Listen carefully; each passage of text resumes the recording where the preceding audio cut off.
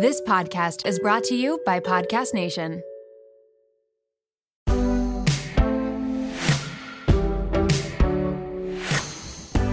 My mindset on what success looks like is really, how do I build a great team or continue to build a great team that loves what they're doing and has a passion for helping people find balance in life? How is our company making a positive impact in the world? And is this something that I am still passionate about and love doing every day and want to keep doing for the next 20 years?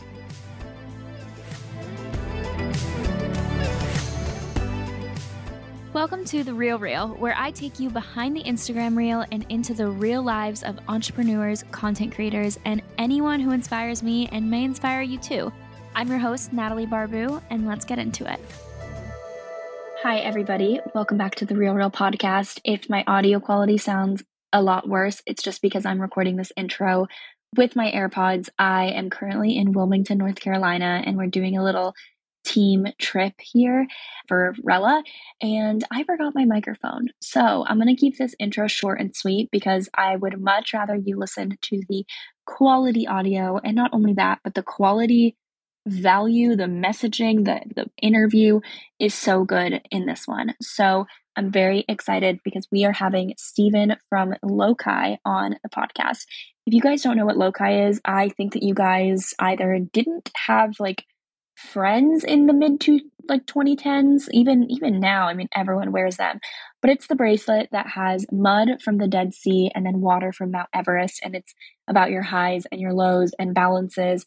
And I think every single person and their mother and their cousin and their dog and literally everyone had this bracelet. I am finally getting to interview the founder, which I was so excited when he came on my podcast, because that is one brand that I think has done such a good job at community, and it's also done a good job at going viral and getting into every single person's hands, or in this case, on everybody's wrist. So I'm very excited to talk about Steven. Steven Izen is the founder of Lokai, like I said, which is the bracelet phenom, which Izen conceived out of Cornell, and it now retails in more than 5,000 locations and 170 countries, just so you guys can envision the scale of this company if you couldn't already tell. He named it Lokai, which comes from a Hawaiian word, which means the blending of opposites.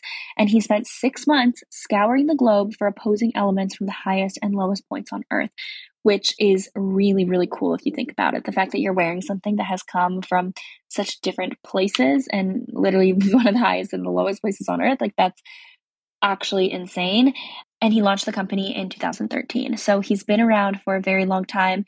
And I asked him about the process of blowing up. He was also discovered by celebrities like Justin Bieber, Cam Newton, Blake Lively. I mean, when I say everyone, I need validation on this. Let me know if you had one of these bracelets. We're going to do a poll because I think everyone did, and so many people still to this day do. He also donates 10% of his profits to charity, and he launched his second business, which is Elements, 6 years after Lokai. So he is a multi-hyphenated entrepreneur at this point. He has multiple businesses under his belt, and he is incredibly successful. So I wanted to really pick his brain and dive in, get to his origin story, but then also talk about why he decided to start a second business that is so different from his first one. So in today's episode, we dive into Steven's initial expectations and visions when he first was starting the company compared to kind of what it is today, how his life of success has changed in starting the business, the differences between starting your first business and your second, and the difference between a CEO and a founder, which he describes perfectly. And I'm kind of going through that transition myself, where yes, I am a founder, but I am also the CEO, and there is a difference, and his advice was just so helpful for me as an entrepreneur. We also talk about his take on the future of startups and why he himself actually invests in startups and what he looks for, and just what he looks for in founders when he's investing in those startups. This was a conversation where it was one of those where I felt almost selfish for having this interview because I was asking him every single question that was in my head that I wanted to know. I took full advantage of him in the sense of asking him any question that came to my head. And it made for such a great episode. So I'm going to stop with the audio, the AirPod audio. We're going to get back to the mic, and we're going to have Steven on the mic this time. And I know that you guys are going to enjoy today's episode. Hi, Steven. Thanks for coming on my podcast. Hey, Natalie. How are you? Good. So I always start my podcast with setting the record straight. So this is where I give you some stereotypes, some assumptions. You let me know your thoughts, true, false, whatever you think. So the first one is that it's a struggle to find work-life balance as a founder. True. Yeah, I know that. I mean, your bracelets especially are a lot about like balance, balancing and also the highs and lows. But do you find that that's hard to actually implement into your real life as you are the founder of this company? Or have you made that kind of a mission and integrated into your culture? Yeah, I think that Lokai is now 9 years old. At the beginning, it was definitely work, work, work, work, work. Like, couldn't think about anything else or do anything else. And we can talk about it later. But I think as I transitioned from a real founder mindset to more of a CEO mindset, I've been able to put in place some guardrails that I use to help myself find a work life balance. And I have 2 kids now. So, 2 kids on top of wanting to stay healthy with fitness and work is hard to do, but there are a few tricks that can really help out. Yeah. Well, I need to hear those because I'm I'm a founder right now as well. And we're in year 1.5. So we just passed our first year, but it's our first year actually with a product in the market and actually having launched an application. And it's definitely one of those things where right now that's all I think about. I'm very much in the founder mindset of Mhm. this is my entire life and I'm wearing a million hats and I'm doing a bunch of different things. And my social life is definitely seeing a bit of a Yeah, not really existent right now. So I'm very excited to dive into that. awesome. And the next one is that it's incredibly challenging to start a business in 2022. Ooh, false. I think that finding your passion and what business you want to start is probably a lot harder. I think with access to the internet and people being so willing to grab coffee or meet with you and support and help, I think if you're willing to ask people for help and do the hard work, I think there's probably never been an easier time to start a Hmm. business. Yeah, I totally agree. I mean, nowadays, you can get connected to anyone that you want because of the internet, because of LinkedIn, Twitter, Instagram. If you're a podcast host, you can interview people. It's so much easier to get in contact with the right people and to actually have your name out there. But I'm curious as to why you think it's harder now to find your passion. Like, do you think it's just we're overwhelmed with so much information that's why it's harder? Or Yeah, I don't think it's easier or harder than it was in the past. I just think it is very hard, period, Mm, to find a passion that you have that lines up with a great market and opportunity to build a real company in. I think a lot of people see trendy things happening in the market and jump on the bandwagon of starting that company and do it for wanting to make money fast. But if you're not willing to put in 20, 30 years of your life, like maybe you exit a company sooner than that. But I think if you don't go into it with the mindset that you'd be happy to do it for that long, you will quickly learn how challenging it is and give up because I mean, you're a year and a half in, like there's a lot of highs and lows that happen when starting a business. And if it's not something you're super passionate about, the want to continue and wake up every day to work on it, I think starts to fizzle. yeah. I mean, I always tell people, like, of course, you want to make money in your business, like, obviously, or else you're doing a hobby if you're, not making Yeah. money at the end of the day.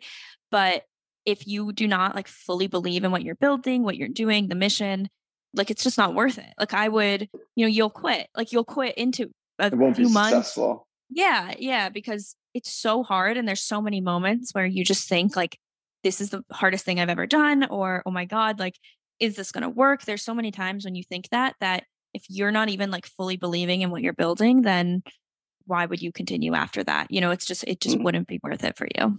The next one is that when you have a business, you work 24/7, which kind of goes back to our first one of work like balance. False.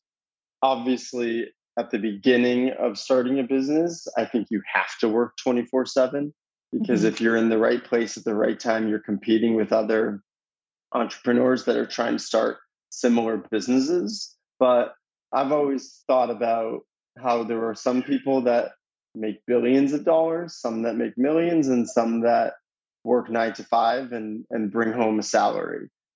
Time, everyone has the same 24 hours. It's not about how much time you work, it's about how strategic your work is and what you're doing to make the biggest impact on your business every day. And I think if you can be smart about the use of your time, you can separate your work versus your life and personal stuff. Let's talk about styling hair because it is a whole production, especially when you are battling frizz. And take it from me, I live in Miami, Florida. It is about to be summer. I really know frizz, but honestly, I would rather be doing something else like booking a spontaneous vacation to St. Bart's or rewatching the Eras tour for like the third time. You know, the important stuff.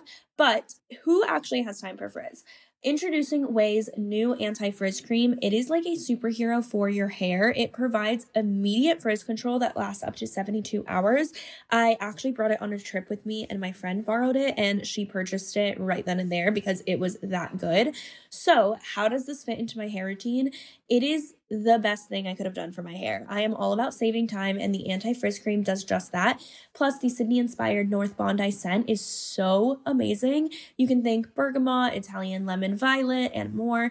And as someone who is always concerned about heat damage because I definitely use a lot of heat on my hair, this anti-frizz cream provides heat protection, which is such a big relief, and my hair feels so much lighter and looks smoother after using it. Get busy being frizz-free with Ouai's new anti-frizz cream. It's not just about taming frizz, it also provides heat protection up to 450 degrees, reduces and repairs split ends, quenches dry hair with intense hydration, and according to a consumer perception study, 90% of participants agreed that their hair looked less frizzy after using it. I can definitely contest to that. And while you're at it, check out Ouai's other bestsellers like the leave-in conditioner, which I also use, detox shampoo, fragrances, hair oils, and hair gloss. They're all essential for achieving that salon-worthy look at home. So you can frizz-free up your schedule with Ouai. Go to theouai.com and enter promo code REALREAL for 15% off any product. That's theouai.com, promo code REALREAL. Life doesn't happen bi-weekly, so why should payday? The money you earn can be in your hands today, as it should, with Earnin. Earnin is an app that is changing the game when it comes to getting paid. Imagine having access to the money you've earned as you work, not just waiting for payday. With Earnin, you can access up to $100 per day or up to $750 per pay period. Just download the Earnin app and verify your paycheck. Then access up to $100 a day as you work and leave an optional tip. Any money you access plus tips are automatically repaid from your next paycheck. So think about it. The next time you're planning a special night out, you need a last-minute gift for a loved one, or you face an unexpected expense, like maybe a trip to the vet, Earnin has you covered. For me, it's about having the flexibility to handle those surprise expenses that life throws my way. So whether it's unexpected bills or needing to cover rent when things are tight, Earnin gives me peace of mind knowing that I have access to my hard-earned cash when I need it most. Make Earnin a part of your financial routine and join Earnin's over 3.5 million customers who say things like, when I think about Earnin, I think about financial stability, security. It gives me a lot of peace of mind. Download Earnin today, spelled EARNIN, in the Google Play or Apple App Store. When you download the Earnin app, type Real under podcast when you sign up. It really helps the show, so please don't forget that step. Real under podcast.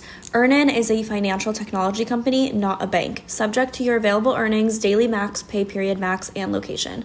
See earnin.com/TOS for details. Bank products are issued by Evolve Bank and Trust, member FDIC. Do you have tips on how to figure out how to be strategic with your time? Like, do you make to-do lists? Do you time batch, or do you have anything like that you do to make sure that your time is well spent?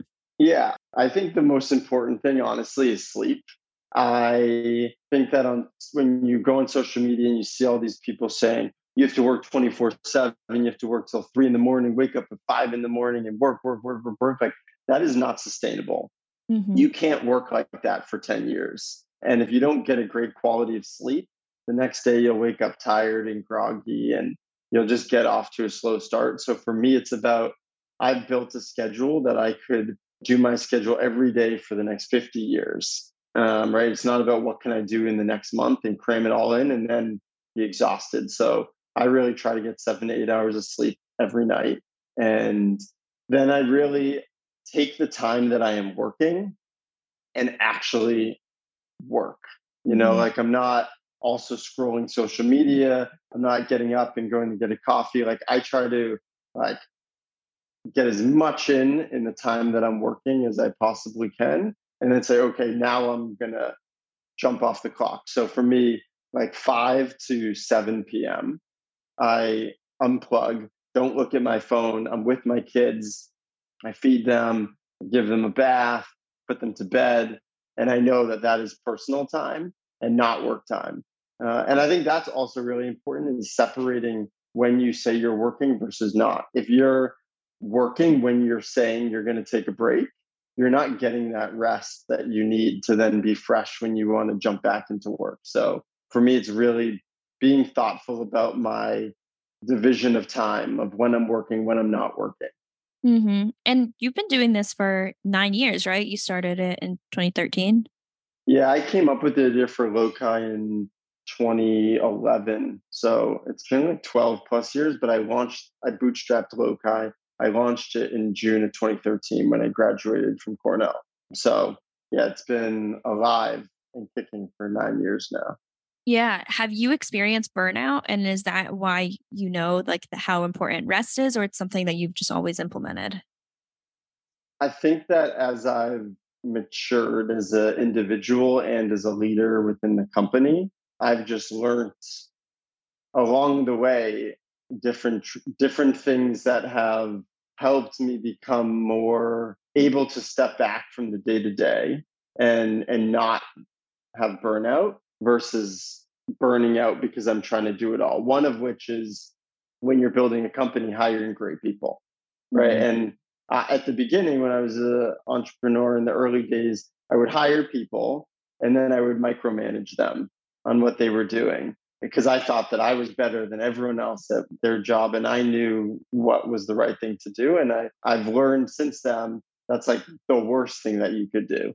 If you're going to hire someone, make sure you're hiring someone that you believe in and believe that they could do a better job at their job than you could ever do.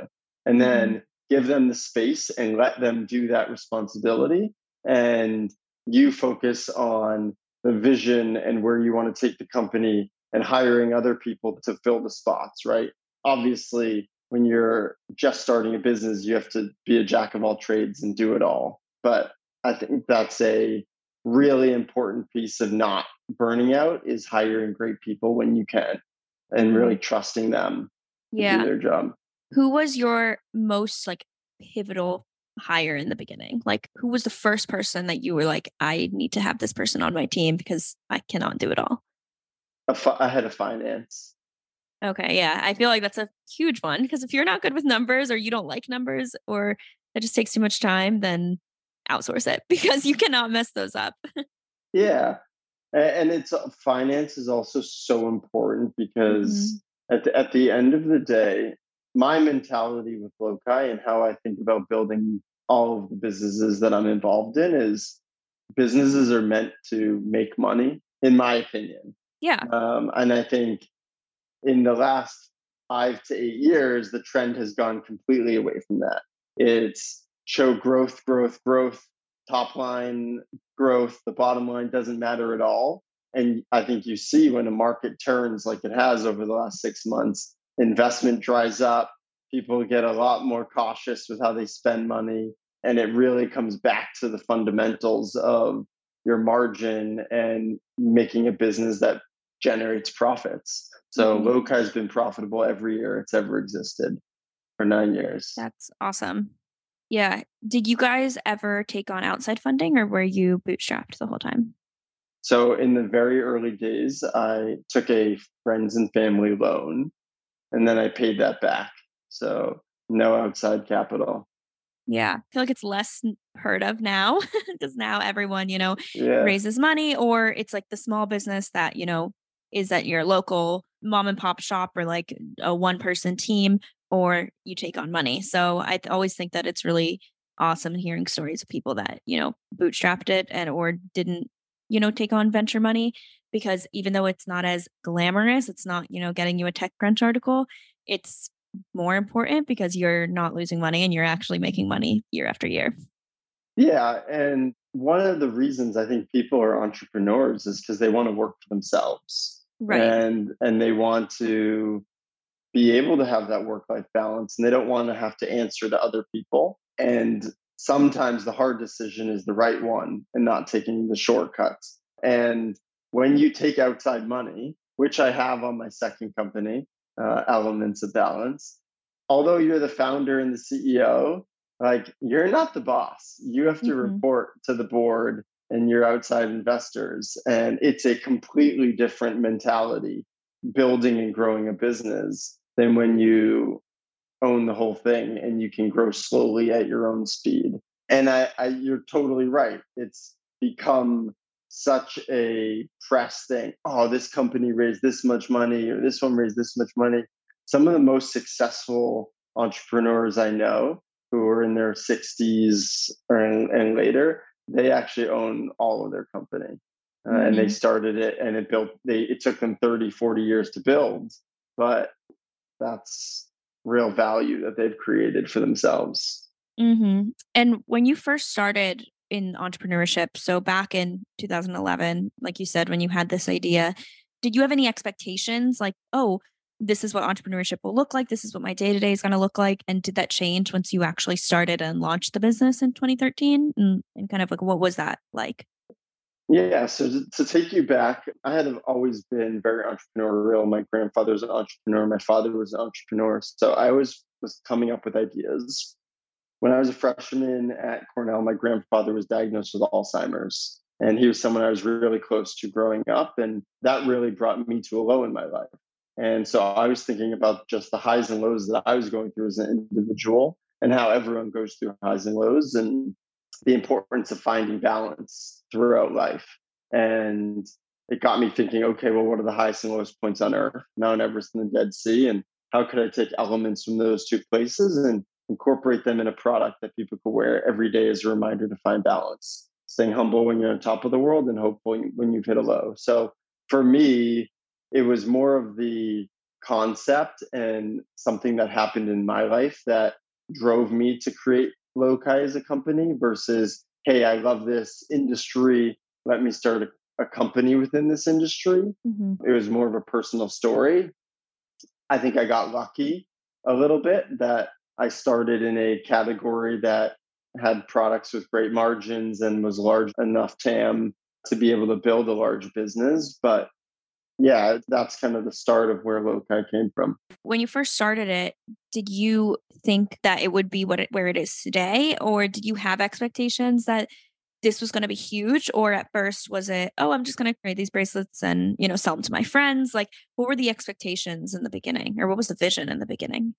So I remember this clearly when I was starting. I said, okay, this will be a success to me when I sell over 10 million Lokai bracelets. And we did that a couple of years ago. So what I first viewed as success, I checked that box, but my view of success has really changed since then. Lokai also donates 10% of profits to charity. And we've now donated a little over $9.5 million to different nonprofit organizations. Thank you. And now my mindset on what success looks like is really how do I build a great team or continue to build a great team that loves what they're doing and has a passion for helping people find balance in life? How is our company making a positive impact in the world? And is this something that I am still passionate about and love doing every day and want to keep doing for the next 20 years? So those are kind of what I view as success now. And congrats on both the 10 million and the over 9 million in charity. I think that's awesome. So you kind of knew that this would be big, even in the beginning, because 10 million is not a small number from, when you started this about a decade ago. That's a huge, huge number. So when you first started, what did you kind of do to spread the word? How did this go kind of viral? I mean, I know everyone I know has one. Like my boyfriend has one, my brother has one, my sister's boyfriend has one. Like everyone I know has one of those bracelets or has Mhm. bought multiple like in the past few years. So how did you get this to spread? Was it just word of mouth? Was there something that kind of shot you up, or was it something that in the beginning you had this strategy of how to get this in the hands of everyone? Yeah, and it's just to give everyone that's listening a little inside look into what Lokai bracelet is. Every bracelet has a white bead and a black bead. Injected in the white bead is water from Mount Everest, and injected in the black bead is mud from the Dead Sea, which are the highest and lowest points on Earth that remind you to stay humble and hopeful in life. For me, it started with a great product. So making sure that the quality of the product was great and it was something that people wanted to wear, right? Because if you don't have a great product, doesn't matter how good your marketing is, how good your sales team is, people just won't continue to buy the product if the quality isn't great. So I Right. believe quality is number one. Second is, I started with a display walking door to door trying to sell into retailers. I would walk around New York City walking into yoga shops, women's boutique stores, surf shops when I'm in places that have surf locations. And I would just say, hey, is the manager here or is the owner here? And quickly tell them about my Lokai story. And I'd get turned down by 99% of the stores. But every time I got one, the thrill and excitement of it just kept driving me. So I really started to like going door to door. And what really blew us up was we were one of the first companies, I think, to really use social media to tell the story of who we are and what we were as a company.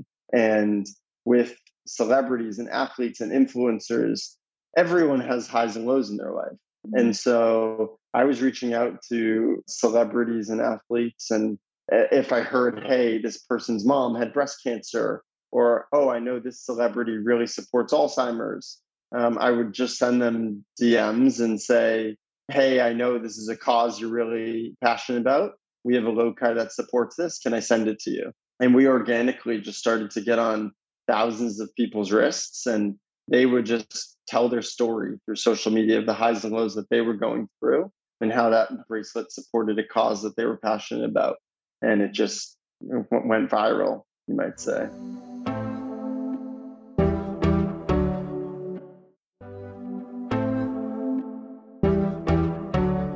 Yeah, I think that's also really important is that you didn't use social media as like a promotional tactic. Like, here's our bracelet, go buy it.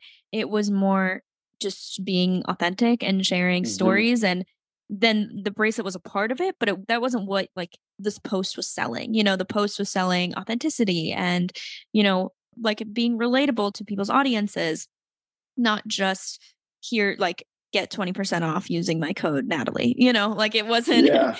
And I think that's the difference where nowadays we see a lot more of that. We see a lot more promo-y, like, let me just get Mm-hmm. a lot of eyes on this rather than like people being actually connected to the mission and the purpose of it. So I think it's really cool that that's how it started. And I think also it was at a time when no other brands were using social media Yeah. to talk about their products. And nowadays, there's 1,000 influencer agencies and there's Mhm. 1,000 paid ad agencies for social media. If you really want to break through, you have to do something different than everyone Mhm. else and you have to Mhm. look elsewhere. So when I think about what's up and coming, I love Web3 and the NFT space and how you can use that technology to build a community and build awareness. So that's where I'm looking now of reaching new audiences. And you also started your second business now. So you have another business called Elements. What's the difference between starting your first business and starting the second one? Is it easier now that have gone through it a first time, or is it just as hard? I would say it is in some ways a lot easier and in some ways a lot harder. It's a lot easier because I now have a more of like a eagle eye view, you might say, or like a 30,000 foot view of how your company is built and what it takes to be successful. Some of the things that I did right off the bat was I knew the skills that I was good at: branding, marketing, product. And I knew the things that I was not good at and didn't know: how to sell drinks into retailers, right? And the whole operations side of ready to drink products. So I built an executive team before I even started the company of industry veterans that knew what they were doing in the space. And I gave them all equity as part of their compensation to want to be excited about the opportunity and the brand. And I would say on the flip side, I think after you've built one company, like the early days of being a founder, I slept in the office when I first started Lokai. And now with two kids and having a little bit more of a comfortable life, having been successful with Lokai, like I'm not sleeping in the office. So I think I'm working smarter, not harder on elements, but you can't replace that passion that a first time founder has, willing to run through brick walls. So Yeah. I would say that is a detriment to starting a second business. Yeah. And I know you've talked about how you've been in the founder mindset and then you've kind of transitioned to CEO mindset with Lokai and also with Elements. Did you make that transition in both companies from founder to CEO? And what is that transition? Are you more specified in your role? Just, yeah, what's that transition like? Because I know Elements is new. So I'm wondering if you still have that founder mindset on there or made them switch to CEO. I do, but I catch myself and I try to take a much more CEO approach now, which I would say the biggest way to define the difference is emotion. I found that a founder is incredibly emotion. Their company is their life. It's when things are going well, they're excited and elated. And when things are bad and there's an issue, like they're down, they're upset. Like there is no doubt, it doesn't matter what company, what industry you're in, there's going to be highs and lows with building a company. And being able to separate your emotions from what is happening in the business has really been what I have found the biggest difference between founders and CEOs. And I really learned that skill by being on the board of the Make-A-Wish Foundation. There's incredible operators on that board with me, including like the CEO of Disney, the CFO of Netflix, just to name a few. And the way that they think about what is happening within the organization and how they make decisions is there is no emotion. It is purely what is the best strategic decision to make that can help the company go where it needs to go. And that's really a mindset that I've taken when things are good or when things are bad with either Lokai or Elements. Yeah. How do you make that switch, I guess? Like is there anything that you've done or any practices that you've done that help with that? Because, it is really hard, especially if you're starting out as a founder. Like it's hard to kind of switch as to, okay, I'm not going to be emotional because it is, like you said, your baby, like it's your business. It's a Yeah. thing you've built, you've grown. Or does that just take time? I think it just takes time. I think if you're hearing this and you take advice and do it, you will quickly see, wow, like I used to pour so much emotion into this and the outcome was the same. Now I don't pour that emotion into it and the outcome is the same as if I had. And so, yeah, I think stepping back and realizing for me, health and family and happiness, like if no one died, like it's just at the end of the day, you're building a business, but it's not your life. Yeah. Yeah. No, I definitely try to view it that way, just seeing like this is not the end of the world or this is not the best thing in the world either. It's a part of me and it's a part of what I do. But like you said, there's other important things that are out there and you can't put 100% of your mental energy and stress and happiness into work, like no matter what you do. And I think if you make an emotional decision, it probably won't be the right one. Mm-hmm. Yeah. Yeah. You have to take a step back and look at it more from that business approach and that a strategic approach. Yeah. So just something small that I try to do if I get an email or get a call and it's something I'm really not happy about, I pause, I like don't respond, and I'll respond the next day because I Mm-hmm. know over that day, like I won't be as emotional and I'll be in a better mindset to make the right decision. Mm-hmm. And you have an interesting perspective because you've been the founder, the CEO of Lokai. you've really brought that to success. I mean, it's still a really successful company. And now you're also started a second company. So you've kind of seen that transition from a decade ago to today. Where do you think the future of startups is headed? Like, do you think that there's going to be a lot more entrepreneurs that are entering the space? Do you think that startups are just going to operate and look a lot different than they did, 10 years ago? Or what's your perspective on that? I love young people who are innovative and breaking into new industries. I think, as you see with the tougher market right now, it's harder to raise money. So, Mm-hmm. really, the strong survive and the weak companies end up getting weeded out. I would say for anyone starting another business right now, are they really making a large impact or changing the way people live? Are you making people's lives better by what you do in some way? And making sure that you are looking into innovative industries, I think also gives a great opportunity for where older, larger companies can't move as fast. Mm-hmm. Yeah. No, I mean, I think a lot of people enter the space with this glamorous mindset where entrepreneurship is so glamorous. I'm going to be able to work whenever I want. I can do whatever I want. I don't have a boss telling me what to do. Like, this is awesome. And then quickly you realize that it's actually not glamorous. It's really hard. It's really, you don't actually end up having a lot of free time because you're pouring so much time into what you do that also like weeds out people. But Yeah. hopefully, as the years go on and as we progress, there's going to be like more and more people entering it that are really like strong founders and finding like really good like founder market fit, product market fit.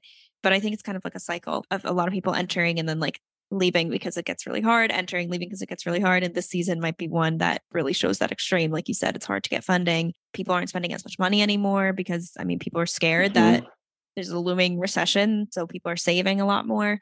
So I definitely think this is one of those seasons where, like you said, it is the strong that survive. Yeah. And to the beginning of this conversation, right? On the flip side, if you have a great idea, there's no better time to start a company because of all the resources that are available to you online. Yeah. And I always think like, even if people say this is such a bad time to raise money, this is such a bad time to start something, if you have an idea and you're passionate about it, do it. Like, who cares about the statistics and what people think? I mean, no matter what time you start, most companies fail. Like, most startups fail, even if you start now or if you start in a really great market. So I always think like if you are really passionate about what you're doing, like you said, you're making lives better or you're making someone's life easier, and you have this idea, like don't let those statistics or, fear of failing stop you from starting either. I agree.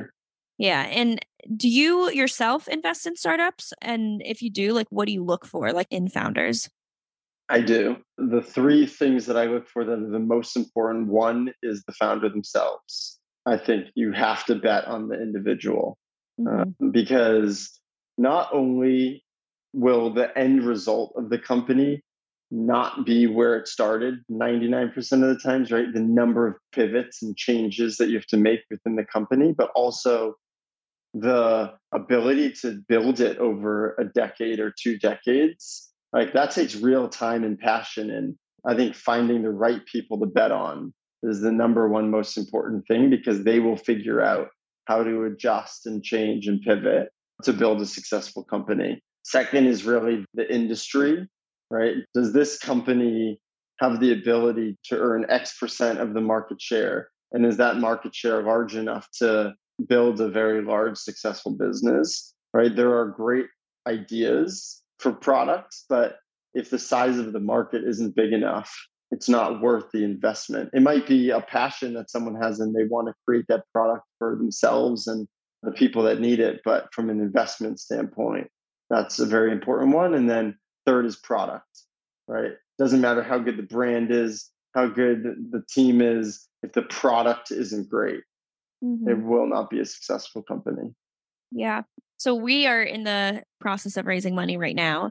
And I always want to ask investors like the flip side of it. Like, what do you look for in founders? What do you look for in startups? Because eventually I would like to become an angel investor. Like, I would actually like to support other founders and invest in myself. But I always am trying to kind of curious since I've been now on the other side of it where I'm pitching and I'm speaking with investors to the side where I want to kind of like dive deep and be like, so what do you look for? Like, what are you looking for? And then also it'll shape the way that I probably invest in the future as well. Mm-hmm. Have you noticed though, in the past few years that there's been a lot of people that I guess they start for like the wrong reasons, like the people that you've spoken with, that they're starting because they just like want to be an entrepreneur, but not necessarily, I guess, like they don't have the characteristics of one, or they do not, I guess they start just because of that like glamorous lifestyle that is kind of sold to people now with the rise of social media. Because I've always wondered that, because I do think social media has brought a lot of people wanting to, quit their job and do their own thing.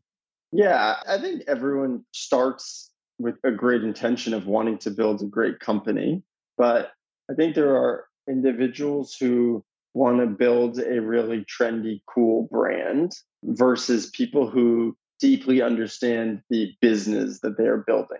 And that's why I said earlier that the first important hire I made was the head of finance, because at the end of the day, the financials of the business are the truth of what is going on, right? And does the product have the margin? Are you spending the right percent of your budget on marketing versus team versus like sales? And there are individuals who don't think about those things when they want to start a cool company versus people who understand the full picture and all of the different aspects that go into building a company. Mm-hmm. Right. And then before we go, I wanted to ask one question that I'm just honestly curious about. What does your day-to-day look like as a CEO? Do you have like a routine that you follow, or what does like a typical day in your life consist of? Yeah. So I wake up at about 5:30. Workout is the first thing I do. I find when I work out in the morning, it just sets my day up for success. I've already achieved something and I feel great when I do that. Then I'm usually with the kids from 7 to 8. Start working at 8. I work from 8 to 5 nonstop. Sometimes I miss lunch because I'm just like working. And then from 5 to 7 p.m., I'm off with the kids. And then I usually will sign on for a couple hours, 7 onwards, until I go to sleep around 10:30. Yeah. And do you mainly take meetings? Are you mainly talking to your team? Like, I guess, what does the biggest part of your day look like when you are working?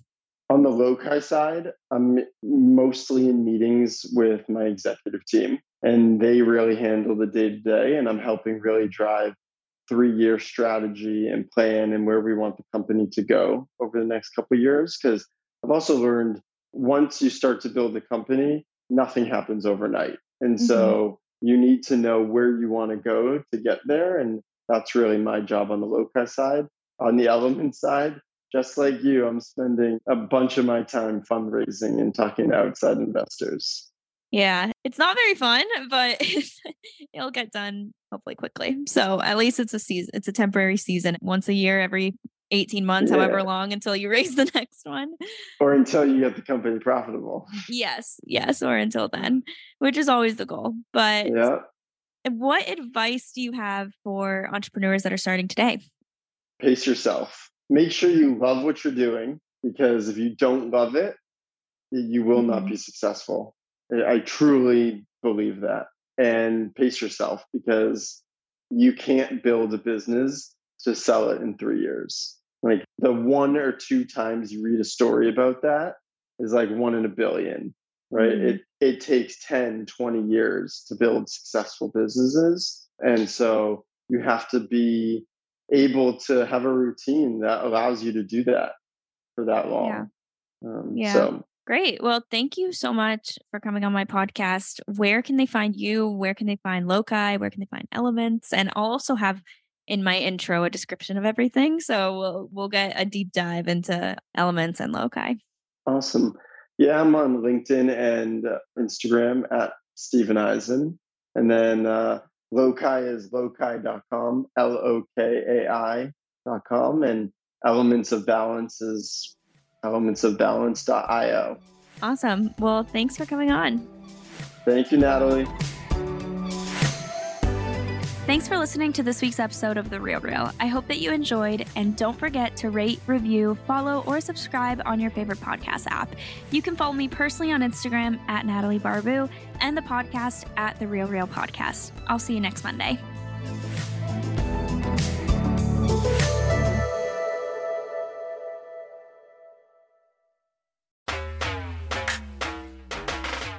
Hey there, my name is Renee Rena, and I am the mom friend you have always wanted. I am also the host of the Mom Room podcast. We publish 2 episodes per week, a co-hosted episode on Tuesdays and a solo episode on Thursdays. Popular topics include pooping and having sex after giving birth. I have a solo episode where I talk about not sharing a bed with my husband and why that's okay. I hope you'll tune in to these conversations every week. Join us on Instagram at the Mom Room Podcast and start to feel a little less alone in this crazy thing called motherhood.